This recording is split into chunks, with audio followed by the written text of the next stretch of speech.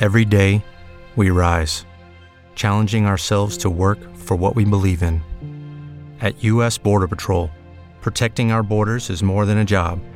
It's a calling. Agents answer the call, working together to keep our country and communities safe. If you're ready for a new mission, join U.S. Border Patrol and go beyond. Learn more at cbp.gov/careers.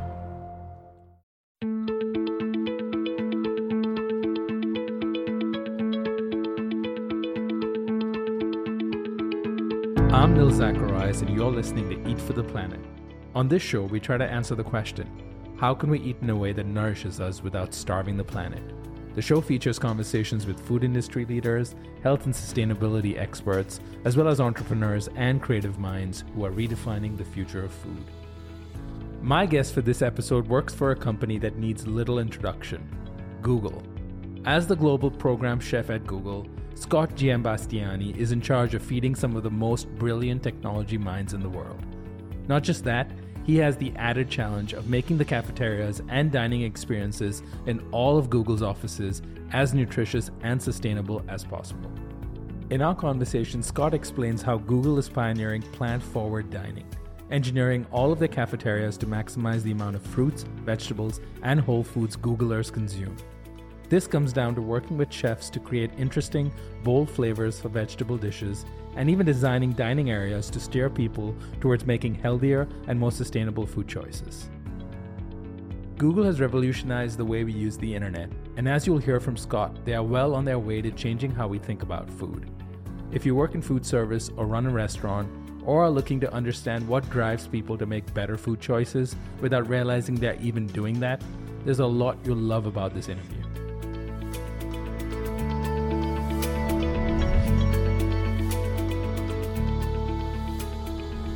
Scott Giambastiani, thank you so much for being on the Eat for the Planet podcast. It's my pleasure. It's great to be here. You've been with Google now for 11 years. Can you start off by telling us how did you even get this exciting job and what it is that you do here at Google?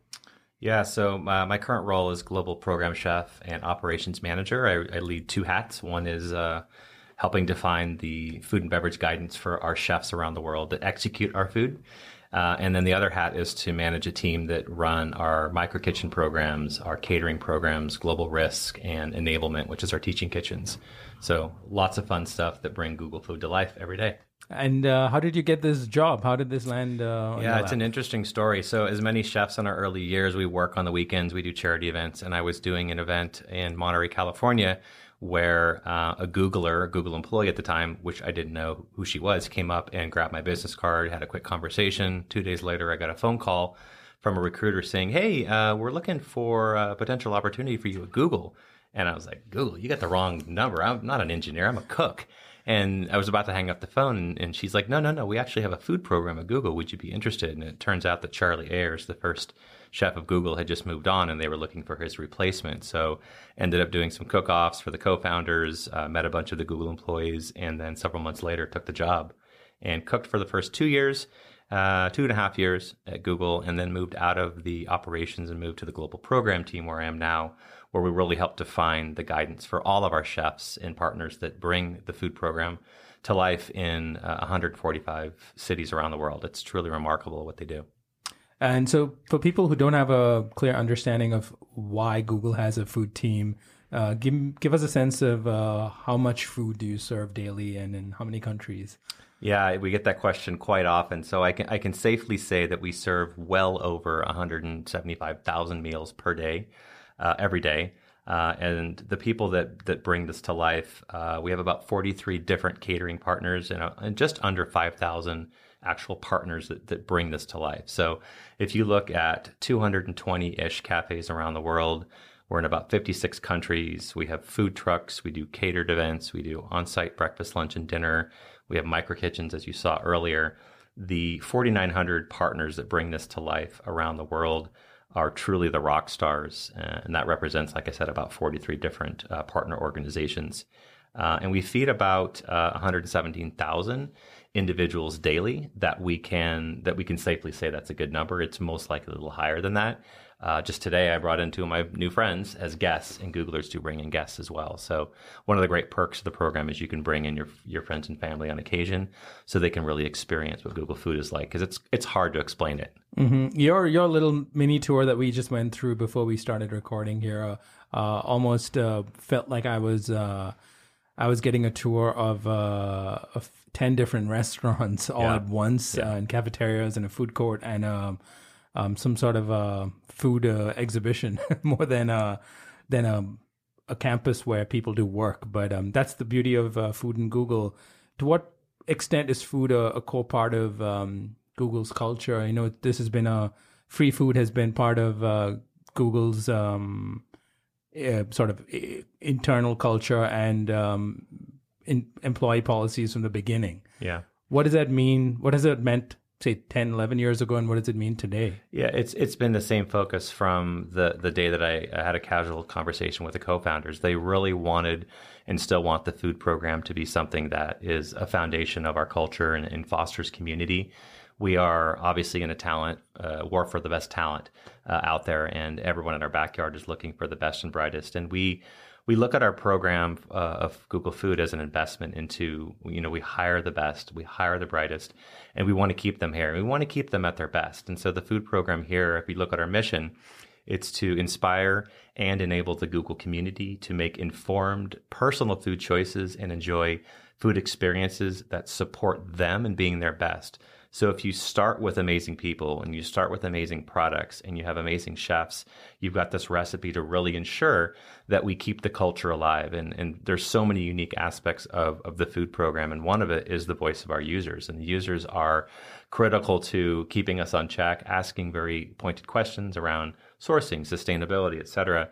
But there's also things that we've done kind of in our secret sauce, so to speak, to really help users make better choices without them even realizing it. And I think you saw some of those examples when we had lunch today that we'll dive into, which really, I think, makes our program unique, but also makes it inspiring for other companies and startups and chefs as they move out of the Google walls at some point. I don't know why they'd want to take those great behaviors and disciplines and move them into their own businesses. Yeah, you have a unique challenge to solve and a problem that you have to face, which is much like what I think a food company or a restaurant does, is you want to be able to provide the best tasting food that brings more customers in. And it has to be so good that they keep coming back and wanting more and keeps them satisfied. But what adds another layer of complexity to what you're trying to do here is no one's paying for this food as an employee. So it's tempting to expect, from a user standpoint, it's tempting to expect everything to be amazing all the time. And we're talking about food here, which is complicated. Right. People love good food. And it's personal, because what's good to you might not be good to me or vice versa. And it changes on a day-to-day depending on the weather and how you feel. Yeah. So how do you, as your role and the work that you all do here on the food team, how do you balance health with taste, and how has that evolved over the years? So for the first part of that, we never, the H word, the health word, is a dirty word. It's not anything anyone wants to talk about. They don't want to talk about healthy food. They don't want to talk about eating vegan or vegetarian. The people that do are doing that for great choices. But we don't ever start off with health in the conversation. We start with flavor. There's a saying that we use often, which is, scream flavor and whisper health. It's something that is so inherent to chefs that if it doesn't taste good, why even bother serving it? And if that's a burger or if it's a carrot, the same rules apply. The challenge is that cooking a carrot or cooking any vegetable for that matter requires a different set of skills and disciplines if you really want to make it as craveable as the alternative, which could be a hamburger. So the analogy I often use is, how do you make that vegetable offering as, or if not more desirable than the meat or seafood dish? And oftentimes you can't do it without a little bit of meat or seafood being in it. But if you just literally did what we call flipping, which is a predominantly plant-forward foundation on your plate or your dish, and a little accent or garnish of meat or seafood, sometimes that little bite of pancetta and that little bit of pork basted over the top just gives you enough of that flavor to satiate you and to kind of hit the back of your brain where I got what I needed. But you're really giving them predominantly vegetables, and so there's a lot of ways that we work with our chefs. And what's so amazing with our chefs is that they're literally, excuse the pun, they're eating it up. They love the challenge to be able to look at vegetables in a different way. When I went to culinary school, and many of my chefs did as well, we weren't taught this. And so the amazing thing with some of our partnerships, we work with the Culinary Institute of America. They coined the protein flip and the dessert flip years ago. And our chefs have taken the core definition of what that is, and they've implemented it on their menus around the world. And part of our team's work has been to define that even further on how that translates in the Google environment. You mentioned the term plant forward. Now, I just wanted to briefly define this because we've been talking about plant centric, plant forward, plant based. What does it mean? And we've worked with the CIA, and the CIA put together this great definition that I just wanted to call out. Plant forward is truly a style of cooking and eating that emphasizes and celebrates, but is not limited to, plant-based foods, including fruits, vegetables, produce, whole grains, beans, and other legumes, including pulses, soy foods, nuts and seeds, plant oils, herbs, and spices, and that reflects evidence-based principles of health and sustainability. Mm-hmm. The key thing there is that we are not the food police. We are not preaching that, everyone turns vegan, vegetarian. I am not. I eat meat. I love it, but I'm eating much less of it for all the right reasons. Whether it's I feel better, I look better, it's better for the environment, it's better for the pocketbook. But you can't do that unless the chefs are executing something that's delicious every single time. Yeah, that's I like the definition. It's important, and it's important for you to have that kind of an approach versus trying to force people to eat in a certain way, which I don't think would ever work. Let's take a little bit of a step back with. I know I mentioned the health word. I'm going to mention sustainability, which is also another dirty word, I guess. Especially when people sit down to eat because they just want to eat good food. How is that factored into everything from, and I want to get separate, I'm going to dive deep into Plan Forward and how you've designed some dishes over there. But before we get there, when did sustainability become a big issue for you all at Google over here? Yeah, well, I would say it was something that was on my mind before I even came to Google. And I think many chefs are probably more focused on sustainability than they might be on their own personal health, at least in their younger years. So it's definitely something that's on the chef's minds and within our users as well. There are so many questions, great questions that come to us from users about, what are the decisions that we think about? So when we look at our general areas of focus for sustainability, and Kristen Rainey, who's on our team, heads up procurement and sustainability focus for Google Food. There's about 5 key areas that we are most focused on. There are many other aspects to it. I'm sure we'll dive into these later. But the first one is around really looking at beef consumption. While we all love beef, for those that have done the research to see how much resources it takes to create literally a pound of beef, it's not sustainable for the planet. And while I'm not anyone to say don't eat as much beef, my personal choice is I eat a lot less. I feel better, and I've lost a lot of weight, and hopefully I've done my part to improve sustainability there. But we're looking at reducing antibiotics and animal proteins is something as a huge core focus to us, and we've embedded that into our procurement standards globally so that we can ensure that we're thoughtful in the purchases that we're doing around the world. We really also want to help, the second point is we want to help people shift their diets. And so we look at it as everyone's on a different continuum. If you're eating a burger every day or eating chicken every day, whatever it might be, if we can get you from 4 legs to 3 and from 3 legs to 2 and from 2 legs to fins and fins to legumes and pulses, that's awesome. And if it's just that you're eating 1 burger less a week, or if you're eating a little bit less chicken, wherever your starting point is, it's different for everyone. And I think that's where we're really trying to shift diets. The third area around sustainability is really reducing loss and waste in the food system. It really pains me to see the amount of food that is produced within the U.S. or abroad, and that what's wasted. And so our approach to waste mitigation at Google is extremely high, and it's something that all of the chefs are very, very vested into. And we're very proud and happy about the thought that goes into ensuring that we only produce what we need. We're cooking just in time. We're donating food if we need to donate it, and if we can donate it, and we're tracking everything through some sort of a system like LeanPath or something like that. The fourth area would be conserving water, and that goes directly to beef and lamb and a lot of the dairy that we're procuring. Is to be thoughtful. Do you need to have as much of it on your menu? So we have balanced cycle menus that the chefs think about. They creatively write a menu like an artist would, and then they analytically look at it and analyze the different aspects of, wow, you know what? I've got way too many allergens here. I've got a little bit more beef than I need, or can I make some shifts so it's a little bit more balanced and thoughtful? Because keep in mind, these are not weekend diners. These are employees that come to Google breakfast, lunch, and sometimes 3 meals a day. We can't serve the same sort of food that we would serve in a restaurant on a Friday night. So, that's something we think about. The last 2 areas around our focus areas would be really enhancing our food system transparency. We want to be able to have all the answers to all the great questions that users have, and really challenge our producers and suppliers. And they have been challenged with a lot of the questions that we give them. And if they don't have the answer initially, but they're willing to work towards it, that's a step in the right direction. And then lastly is going back to our mission is we want to really enable individuals to make personal and informed food choices for sustainable lifestyles.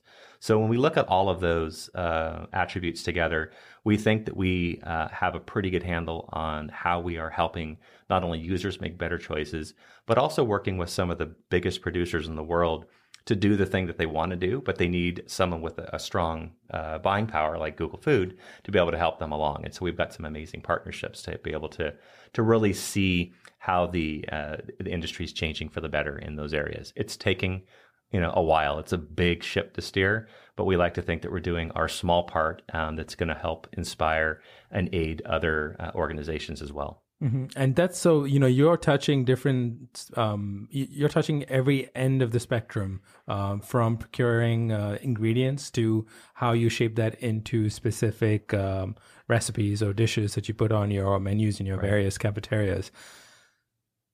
Let's talk about some examples of where you've made some changes to deliver an end user experience where when they walk into one of your cafes or elsewhere that you get food in a Google office, they are able to pick a dish that on the surface looks like something delicious and perfect to eat for lunch, but that you've spent a lot of time, the Google Food has spent a lot of time crafting certain ingredients or mixture of ingredients to enable you to meet some of your sustainability goals. So whether it's the blended burger or other dishes that are all plant-based, what have you tried and what's worked, what's failed? I would love to walk through some examples. Sure. So, if we start with salads, I think salads are probably the most exciting thing because it's not typically what you think of. When you think of salads or salad bars in most establishments, the word excitement probably doesn't come to mind. And we have put in so much time and effort, and we're really proud on the direction we're heading. We're not there yet. And reinventing salads. And so we call salads stations. Bars are for drinking, I jokingly say. And it's because with a new name comes a new set of guidance and responsibilities. Things that have worked well with salad stations is less is more, so less offerings. So you don't need 50 different toppings because most likely they won't be of the highest quality consistently because you're putting out too much versus concentrating on doing less better. The other things would be a curated set of offerings, things that go together. So we want to make it easy for you to make a good combination of salad toppings to form something craveable. And if we give you 50 different things, there's no way those are all going to go together to form something. So where we've gotten it wrong is in the past where we've just thought that the more is the better. Because if you ask for 2 of your favorites and someone else asks for 2 of their favorites, the toppings gets uncontrollable and then it's not scalable. We have to think everything we do, and Larry Page talks about this a lot about the company, everything we do needs to be scalable. It needs to be scalable and quickly. So our food program is no different. With the 200 plus cafes, we think about that. Areas that we've gotten it right is not just salad stations, but a plated offering. So you made a great call out that if you go into a cafe and you've got something that's plated, you know that the chef thought about that. It might be a single dish. It may be various components that have been nutritionalized. So you've got your whole grains or legumes, and you've got your protein and your vegetables. We think about that behind the scenes so that it looks good, it tastes good, and it sounds good on the menu, so that when you go up there to grab your selection, we're trying to make that decision so simple for you. We also we've had some great wins around personalization. So if we gave you a plate of a protein, whether it's vegetable or non-veg, some whole grains and some vegetables, and if we leave the sauces on the side, if we leave the allergens on the side and allow you to personalize your food out of necessity or preference, we have a much higher uptick in favorability because it's now yours. And we saw that when we walked to Allegre today, where you could add all the toppings. The other great thing about a plated concept, not that we only offer that, is that the chef took the time to hand select and create that experience. You wouldn't go to a restaurant and go to the back kitchen and just pull out 8 different items that look good and put them on a plate. And it's the same sort of thing here. However, we do have many buffet settings at Google, and that's what we founded ourselves on as we're moving to more concepts where we're thinking through the type of ingredients and offering as well as plated. We still have a lot of buffets, but with the buffets we've learned is you really need to think about what your core offering is going to be, establish a cycle menu, and refine it. We've turned to predominantly a recipe-based organization in 2 years, and for all the right reasons. Many of the chefs, including myself, when we started, were only working off of a handful of recipes. But now with the chefs having a renewed focus on vegetable cookery and mastering vegetables to be perfectly delicious, that requires new skills and disciplines that the chefs may or may not have. And being recipe-based and cycle menu-based has helped us get there as well. Lastly would be, it has to sound delicious. So yes, it has to look good, has to taste good, but most people look at the menu on their application on their computer before they even think about what they want. And if it says steamed cauliflower on the menu, like, why would you even bother putting that on there? Like, what can we do to get people excited? And so we're using a lot of terminology on our menu tags on our dishes to really celebrate what the dish has or what it is versus what it is not. So if I see low fat or vegan, you're getting a phone call from me, because that is not what creates excitement. So even if it tasted perfect, right? The last thing you want is to have some sort of notation around what it doesn't have. We also try to highlight unique ingredients, a variety of cooking techniques in the dish. So grilled this, basted that, poached that. And then telling a personal story, whether it's your grandmother's recipe or it was inspired by a culinary tour that you did weeks or months ago. Ethnic descriptors. People love the fact when they see Moroccan on the dish, because they're like, wow, that could be exciting. Or they're like, I don't like Moroccan, I'm going to leave. And then it's like, come here, you're going to love this. And then I think the last thing is, don't overcomplicate your menus. Do not put so much on a menu tag or a title where it's a book. You want to kind of under promise and over deliver. And those are some things that we've done across the board, and we're still doing, and we're rolling out. All of our vegetable and our plant forward items have this focus on ensuring that we're putting just as much attention and passion into what the dish sounds like, to how it's presented, and obviously to how it tastes. I mean, this is Google after all. I mean, and so I'm sure you're doing a lot of analysis of data and looking at trends to try to figure out what works and what doesn't work. You said so much there. I want to, I can take this in 10 different directions, but I want to start off by dividing this into 2 separate pieces. One is the user interface in many ways that you're creating for the food experience at Google, whether it's through the app that your employees use that have menu description of items on the menu and their names, or when you walk into one of the cafes, how the food is laid out there. So for someone who maybe hasn't checked out the menu before entering, is why are they going to gravitate to one section versus the other? So, let's take the user experience first, which depends on how you name things, describe them, obviously, where you place them in the cafes. To what extent has data and I know you've done some work around behavioral science and behavioral economics to try to see to what extent you can model certain behaviors and influence choices without forcing it on people. And that's the absolute key. When you're running a program as large as we do, and when there's so much choice, you're almost paralyzed at times. And so our message is simple. Through our work with behavioral science and behavioral economics, it's make the better choice the easiest choice. And that can be in a variety of ways. The analogy I would give is, if I put a bottle of water like we have in front of you, you're going to most likely drink it. If I put a Coca-Cola or a soda in front of you and that's all that's there, and you're thirsty, you're going to probably drink that as well. So it's the same analogy, as we want to ensure that we're providing our users a choice, but some of the less better choices may be a little harder to find. they're smart. They're going to find them. But we've actually heard from Googlers saying, thank you so much for doing as little things as having a breakfast salad as an option every morning for breakfast. It's great to be able to see the salad changes every day. It's something that's uniquely Google. It's on every single menu around the world. It's different, but it's an offering. And that would be an option of the better choice. So we obviously have, a suite of things that we do to make the better choices easier. But the first thing is how our chefs talk about the items and how much passion they put into it. If the chef is overly proud of his barbecued spare ribs and not so much with the vegetables, that's an opportunity. And so we attack that first. Once the chefs are inspired and understand and are excited about vegetable cookery, it makes it a lot easier. All of our kitchens are open kitchens. And so everything communicates from a chef, whether it's he or she is standing next to the item, that's the item that has to be hand carved, or it's an action station. All of these things communicate the chef's excitement. Once you've got the user that now open to trying new things, then it's about the chef's sincerity and really clear understanding, that confidence that they initiated that dish, they executed it, that it's going to be awesome and delicious. And whether it's priming or giving a sample, here, try this, because as a diner, you're committing to something, even if it's free. Am I going to like this? Am I not? And so we want to be able to make it easy for people to try things. And so we're trying different ways for people to commit to things, whether it's smaller portions, smaller plates, or even priming.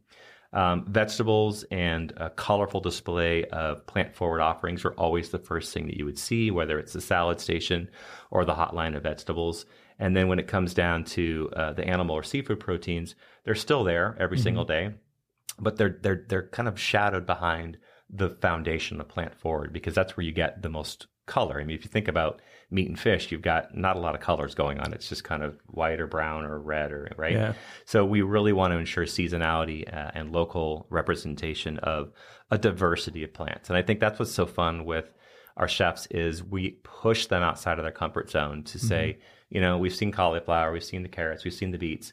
There's about 5,000 other vegetables that you may want to try, especially if you're in California, where they can explore with. And that's where they need to build in, and they do. They build in time to experiment with their team, not on the Googlers. That's clearly in the direction there is don't experiment on the users, which they thank us for.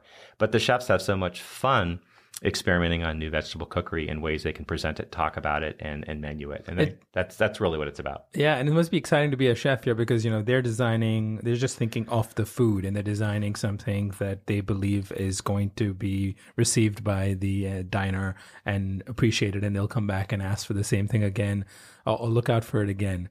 But then you've got the added responsibility of then presenting it to showcasing it in a smart way, which encourages people to eat it. I mean, I can't help but think of, A/B testing websites and looking at, I even noticed the way you were describing how your beverages are laid out in the refrigerator as sprinkled around the campus. The arrangement of drinks is so that your eye catches the healthier options versus going to the soda, which is placed now at the bottom. It is, again, using data and using the time people have to make a quick decision and encouraging them to make the right one by putting that up front. But the second part really is, in the food space specifically, not beverages, is how do you keep innovating with healthier ingredients or more sustainable ingredients in a way that no one even recognizes that dish is, quote unquote healthy or sustainable. It just happens to be something that they liked to eat and they want to eat it again. Yeah, it's a great question. I think there's a variety of things we look at. What we're doing is it's not revolutionary. I think we're trying to simplify overall, and that's the secret of it, really. One of our core values is to strive to use the least amount of processed ingredients. The chef's arsenal, jokingly, is salt, sugar, fat, or anything that comes out of a can or a bag, because most likely that's where salt, sugar, fat live, and many other nasties. And if you strip that or remove that or limit that from chefs, not that we remove sugar from our food, but we really try to challenge them to develop and deliver flavor in the most natural way. That requires potentially new skill sets. So spice blending, as an example, if you go to India or you go to Southeast Asia, they nail vegetable cookery because that's what they've been doing for generations. And as an American chef, that when I first started cooking was very challenging for me unless I would just open up a jar of curry paste, which, as you know, from India, that's not what curry is, right? So when our chefs are developing new skill sets and broadening their horizon on how to make vegetables more flavorful, they're getting excited and inspired about how to deliver that. And so there's really no secret in the execution other than they have to stop and they have to ask the question, does this really need to be added to this? We try to say, if you can do a great recipe with 7 ingredients or less, do it. That's hard to say if you're doing a curry, but you might say that a spice blend or a masala is 1 ingredient, right? But that's kind of where we're at. So the chefs have a very analytical mind. After they creatively create their menu, they have to go back and they have to look at it. And that's where the magic happens. They have to stop and think how to take something that looked and sounded delicious and make some little tweaks to it. So you mentioned the blended burger. So there's many institutions that have been doing some sort of a blended burger. I think Sonic just announced it a few months ago where they were going to try launching a mushroom and beef burger. And that's something that is a great example. The chefs can deliver a delicious product that has 50% less beef in it because now it's got a delicious way to execute mushrooms. You can't just throw raw mushrooms and expect it to be good. It took us a couple years to get our recipe figured out, but now the default burger in our campuses is a 50% blend, and that's a hard percentage to do. Most people do about 20 to 30%. So those are sort of things, the tricks that the chefs have to think about on how to execute it in a way that's delicious, craveable, and consistent. And then you being your background being a chef. I think you have to deal with problems that most restaurants don't have to deal in. But at the same time, there's a lot of commonality and the same lessons that could be applied if someone was launching a restaurant, from designing the menu to picking the items on the menu to naming the menu, or naming the items on the menu. But a lot of what I find fascinating about the breadth of what you do here is that those lessons can also be applied in food service. It can be applied in for CPG companies who are trying to figure out how to brand and label certain products. We're at a point where people want to make more healthy choices, but they don't want to compromise on flavor. And nor should they. Nor should they, right? Yeah. And so, it's the companies, I think, or the restaurants and the fast casual chains that are starting to grow and achieve success are the ones who are able to do what you're doing over here. In some ways, is be able to provide nutritious food packed with flavor, presented in a way that doesn't seem like you're compromising on any choice or anything that you value in food. And I think, if you can even take small parts of what you do here and apply that into outside of Google, there could be several lessons that can be applied and adopted there, which I think is supremely fascinating what's happening here. As I said, we're in an interesting time in the food industry. We have to do something overall to transform our food system, or we're going to be in a pretty dark place 30 years or less from now, when we run out of land and drinking water and other problems. Google, of course, since you produce so much food, you have a responsibility there, and I think you mentioned that, and you spoke to why sustainability is a key part of it. Everything from sourcing ingredients to putting together dishes to even the food waste problem. Given all of that, do you think a chef in 2017 can responsibly do their job without factoring in sustainability, without trying to plan forward? Or do you think, do you see that really happening as a chef and working with chefs too? I think, I often say to the chefs that they are the modern day superheroes. The power that they have as chefs to menu whatever they choose to menu, there's a responsibility aspect that they need to own. So I think, sure, it's possible for them to not think about it, but it's not fair to themselves as chefs. It's not fair to the people they serve, and it's not fair to the community, nor let alone Mother Earth. I think in time, many chefs, and I think the chefs are so much more progressive now than when I started cooking back in the late 80s. Then they're thinking about these things, and I think it is so ingrained in the conversation. Maybe not within the mass US, but definitely key parts of it, that we're seeing amazing progress and innovation with chefs, that they're really the key people that, diners want to know from the chef. They want to talk to the chef. And equipping the chefs with the right skill set and stories and key data points is crucial, because if they don't have them, they're either not going to be able to speak intelligently to it, or they're just not going to be the individuals that are approached by diners. And I think we have such a core responsibility, as I said, to deliver on that. So I do think that the chefs of 2017 and moving forward are spending more and more time thinking about it. But at the same time, we're all human, and we all have to have a balance in our approach to eating. And whether it's the fried chicken that I had a couple of days ago, or the burger here and there, I'm eating those less often. And when I eat it, I'm ensuring that those are the cleanest products that I can find. They're prepared in the way that I want it to be prepared, because either I'm cooking it or I'm going to a place that I know what they're doing. The transparency in the food system just didn't exist years ago, and people didn't even want to know. The fact that people didn't want to know, what a slaughterhouse looked like or where their chicken came from, to me was always just like, why would you not want to know that? But I think people have really turned that paradigm, and they're asking those questions. And that, I think, is the most important thing, because if you ask the questions and eventually you get the answers, the people producing our food are going to cater to what we want. Yeah. And if we don't ask the questions, then shame on us. Yeah. And, chefs are the trendsetters of the food industry. And it, usually starts off at restaurants, because you can try out new dishes. And if they succeed, that's great. If they fail, you switch it around. And the cost there is not too much.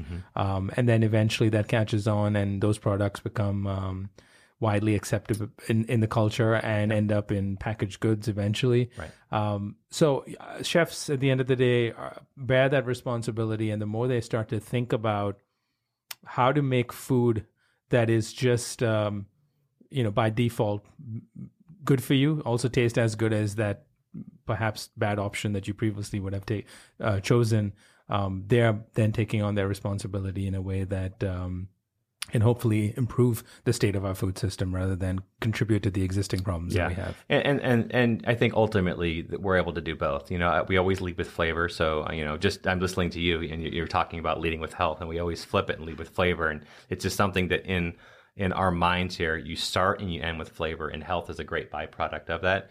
And part of health is, I had fried chicken the other day in Portland. It was amazing, but it was one wing, right? One chicken wing, not a half a chicken. So portion control, I think, is another crucial opportunity that we just don't think about. And especially depending on where you are dining in the US, there are portions that are 2, 3, or 4 times larger in different parts of the world. Have the good stuff, just moderate it, because you're going to enjoy it that much more. You're going to feel better, and you can always have it next week. Right. And being part of Google, you probably get pitched by a bunch of different companies with exciting new products. I'm sure you've noticed there's been in the last few years, especially, a growth in a number of plant-based offerings, whether it's plant-based proteins or cheeses and other products out there. Right. To what extent what is your thoughts on that, the industry in general, and what's happening today? So first off, I think it's great that the industry is changing and going towards a direction of trying to make more meat alternative products available. I've tried many of them. I think some of them are literally within a blind tasting. You may not know the difference. And I'm a fan of blind tastings. Any of my chefs listening to this right now will laugh, because I probably duped them a couple times on a blind tasting. But at the same time, I think it's a personal choice on what you ultimately want to put in your mouth. And if it's a smaller burger, or if it's less frequent, I think that's a win. If you're switching from a burger, and I'm using that as an example, but whatever it might be that's meat based or seafood based, if you're going to an alternative and you like that, and that helps you eat healthier, I think that's great. Ultimately, it's the same analogy as we want to get people to eat, from 4 legs to 2 to 2 to fins, etc. And if you can get people through some of these new innovative products to enjoy eating vegetable-based products more often, go for it. I think a lot of the great products out there, whether it is protein alternatives like crickets, which I've tried, I've cooked with at home, I've menued, even got my wife to eat them, are very, very interesting. I think it's whether it's the plant-based hamburgers that are out there, whether it's just going to something as simple as eggplant and really figuring out how to cook that in a way that resembles meat. And I do this dish at home and everyone loves it. You can't tell the difference. I cooked it for a group of food and wine enthusiasts a few months ago, and they all thought it was a meatball, and it was eggplant. Or you go to something like jackfruit, which is a little bit less heard of here on the West Coast, and you can resemble a meat texture.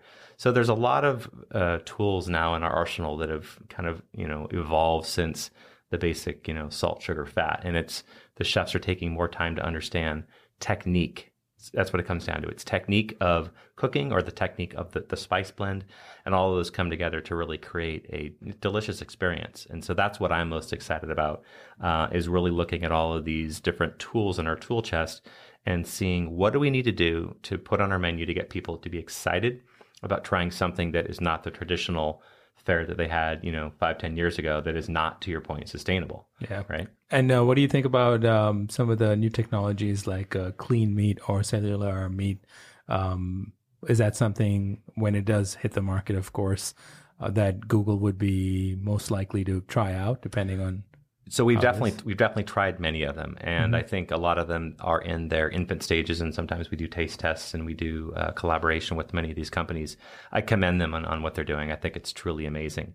It'll be interesting to see which of these products can make it to market and which of these products can be something that we might be able to use at high volume.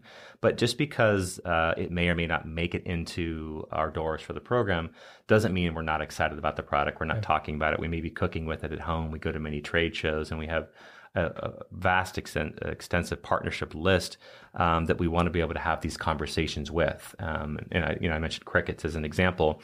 There's a variety of producers that we've looked at to see, is that something that would stick? And it may not stick in the Bay Area, but when you go overseas, Latin America, or wherever they've been serving crickets for generations, they're like, yeah, this isn't new to us. So it's really about just getting people to expand their palate and diversify what they put in their mouth. And I think so many of us are used to just what we know. And one of the best things about being in the food industry is, we get to travel, we get to see and try new things, and we get to open ourselves up to things that we may not have ever thought. Years ago, would I have thought of eating a cricket? No. And I've had it now, and I did a cricket gnocchi dish for some friends at New Year's. Granted, the glass of champagne priming them probably helped them, but they all loved it and they couldn't tell the difference. So it was a lot of fun. Right. And, look, talking about back to Google, and at the end of the day, you're feeding some of the smartest people on earth. What do the smartest people on earth eat? So what are some of the most popular dishes that you've, and maybe that changes over time, but what stands out? What's big amongst Googlers? I think it depends on what office you're in, but really what it comes down to is they want to be able to detach from their day, and a lot of comfort home style food, home style recipes. And often we'll get recipes from our chefs or even our users, and we'll even throw users in the kitchen. They do little internships, things that remind you of a childhood memory and evoke a reaction and an emotion are probably the most popular as far as stories. I think what generally a lot of our employees gravitate to are foods that are fresh and clean and enable them to have a productive afternoon.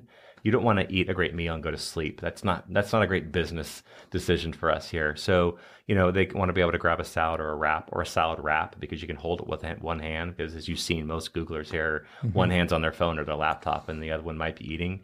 But in the cafe experience, we want them to be able to detach and release. And food is a great escape, and a lot of those comfort dishes.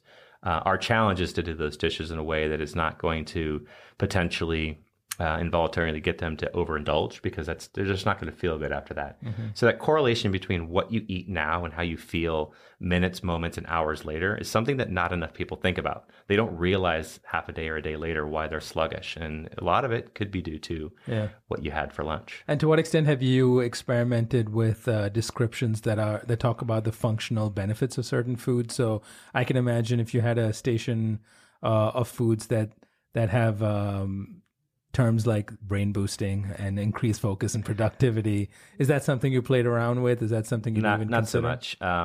Our users are extremely bright, and they're going to do a lot of the research. What we want, our key focus is to expose them to a variety of delicious offerings, focusing on a plant foundation. And there are key, obviously, attributes of, berries, et cetera, antioxidants that people typically know. If there are newer ingredients that we think are in need of some further clarification, the users are usually on their app looking it up or asking questions. And that's where the conversation comes on. And that's where we're careful with it. We really don't want to go out there and start boasting about the health attributes of something, because when you're at lunch, your escape for lunch is for 30, 40 or 40 minutes or an hour of indulgence, or just kind of like letting loose. And we want to be able to provide something that's been thoughtfully crafted and executed, and not have to really think about, am I eating this because it's good for me? No, you're eating because it's delicious, but the byproduct is, hopefully it's going to keep you going through the afternoon into the evening. Yeah, you still think like a chef, which is important. I think all the years of being at Google hasn't changed. Yeah, it's really important. And I know that we work with so many chefs that are nutritionists, and they always want to start with health. And they've even agreed that health doesn't sell. It's not sexy. You have to start with amazing ingredients that the chefs are passionate about, whether it's a carrot or a piece of pork, and let them do their thing and let them celebrate it.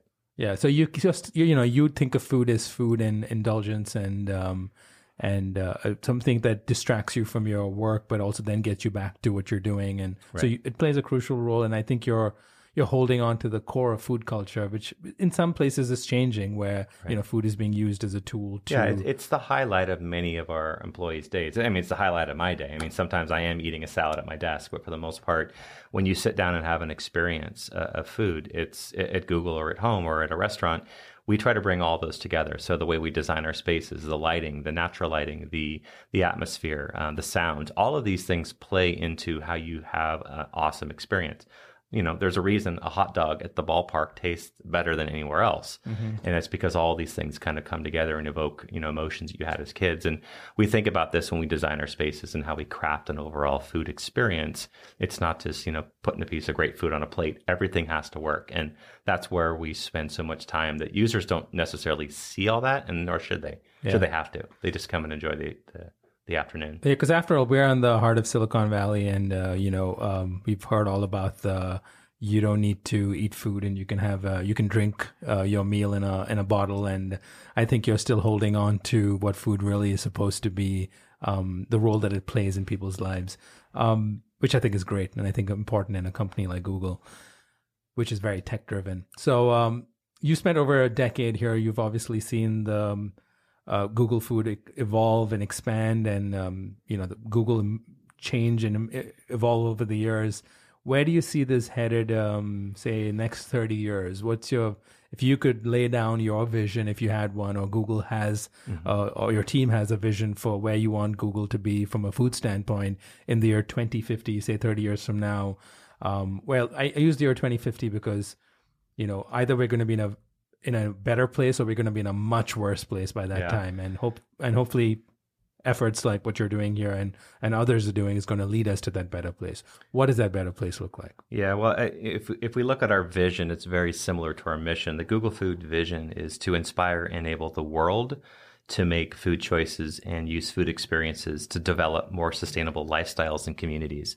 And when you think that through, every word is very thoughtful and intentional. We really want to help with our amazing talent, all of our chefs, our users who are, the greatest spokesperson of what we do, our suppliers and producers that we work with.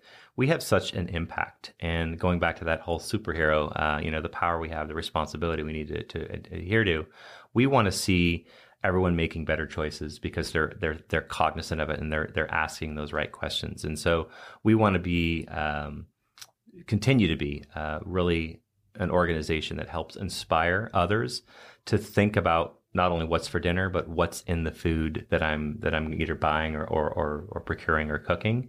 And that's what's the most excitement, because I don't think over the last, 100 years, I wasn't here 100 years ago, but I don't think for the last several years, at least, that people were taking that as serious. It was more around food for fuel. And I think food is so much more in this day and age, more about the experience, and people are just so passionate about thinking about that, and it's fun, right? And so that, I think, is where we want to be able to deliver, is really delivering thoughtful offerings and choices for people to help them live long lives, whatever happy it means to you, but we want to keep you at your best, and that's what we're about.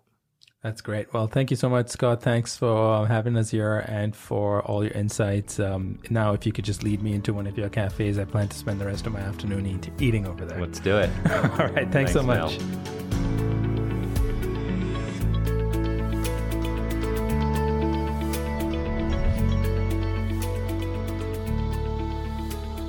You've been listening to Eat for the Planet with Nil Zacharias. If you enjoyed this conversation and would like to show your support, please subscribe to the show and leave a review on Apple Podcasts. To learn more about how Eat for the Planet can help your brand or organization develop the right strategy, implement scalable operations, and grow responsibly, visit EFTP.co. That's EFTP.co. Let's rise up to the challenge of transforming our food system. Thank you for listening.